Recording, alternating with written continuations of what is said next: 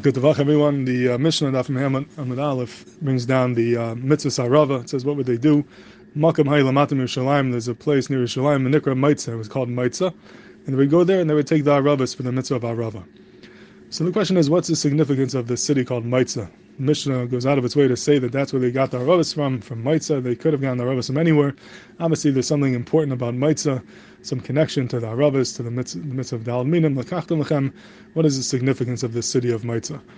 And the Gemara gives us a little bit of a clue. The Gemara says that what was Mutza? It was a Makam Kalania Hava, which means, Rashi explains, it was a Makam that was Ben Chayin Min Amash Shalamach. It was a place where you didn't have to pay any taxes. There were no taxes. It was tax-free, the city of Mutza.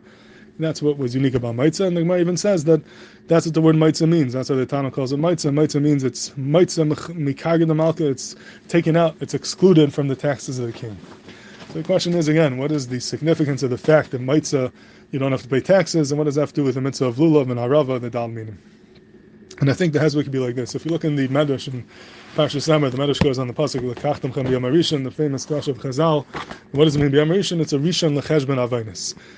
Why is it rishon l'cheshbon avaynis? And the Medrash goes through. It says like this. The Medrash says when Klal Yisrael comes, we have a lot of averis. Comes erev Rosh Hashanah, the gedalim are misanim. The gedalim fast on erev Rosh Hashanah. This is the makar that we fast on erev Rosh Hashanah. And when the gedalim are misanim on erev Rosh Hashanah, Kadosh Baruch Hu is meichel a third of our averis. A third of the averis are nimchak. Then between Rosh Hashanah and Yom Kippur, the Yechidim, people, not everyone, but the Yechidim, the Tzadikim are Misana, and when they are Misana, Kadosh Baruch Hu takes away another third of our Averis. Comes Yom Kippur, everyone is Misana, every Yid in Klal Yisrael fasts on Yom Kippur, Kadosh Baruch Hu takes away the last third of our Averis, and everything is Nimchal, and we have no Averis at all. And then Kadosh Baruch Hu says, between Yom Kippur and Sukkah, everyone's busy with their mitzvahs. There's no time to be chayta. And when it comes to Sukkah, b'yom harishon, that's taka the first day where a person is able to be chayta. L'kadachem b'yom harishon, rishon l'cheshbon avaynis, because at that point you're free.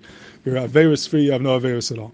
That's what the Medrash says. But then the Medrash gives a mashal, peldik and mashal to this Indian, and it says like this: a mashal to a melech. They had in Medina. There was a certain country in this king's kingdom that owed him taxes. They owed taxes to the king. So the king went out to that city, to that country, to collect the taxes. So as he was getting close to the country, it was 10 million away, the Gedolei HaMedina came and they started praising him. And the Melech says, you know what, I'll be meichel a third of your taxes.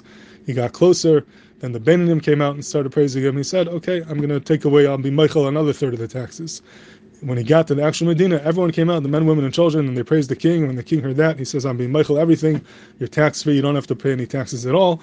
And that's the mashal of us being averis-free when we come to the Yom Rishon of L'kachtem b'yom harishon of Sukkah. So it's a peldik azach. Chazal refer to us on the first day of Sukkah when we take the Dal Minim, being free from averis. The mashal is being free from taxes. They have to pay the king. And being that this idea of being free from averis, Chazal say is celebrated by the Dal Minim. Dal Minim is in a way the nitzachon of showing that we're free from averis, and it's part of the mechaper. It's part of what brings about those that kapar being free from averis.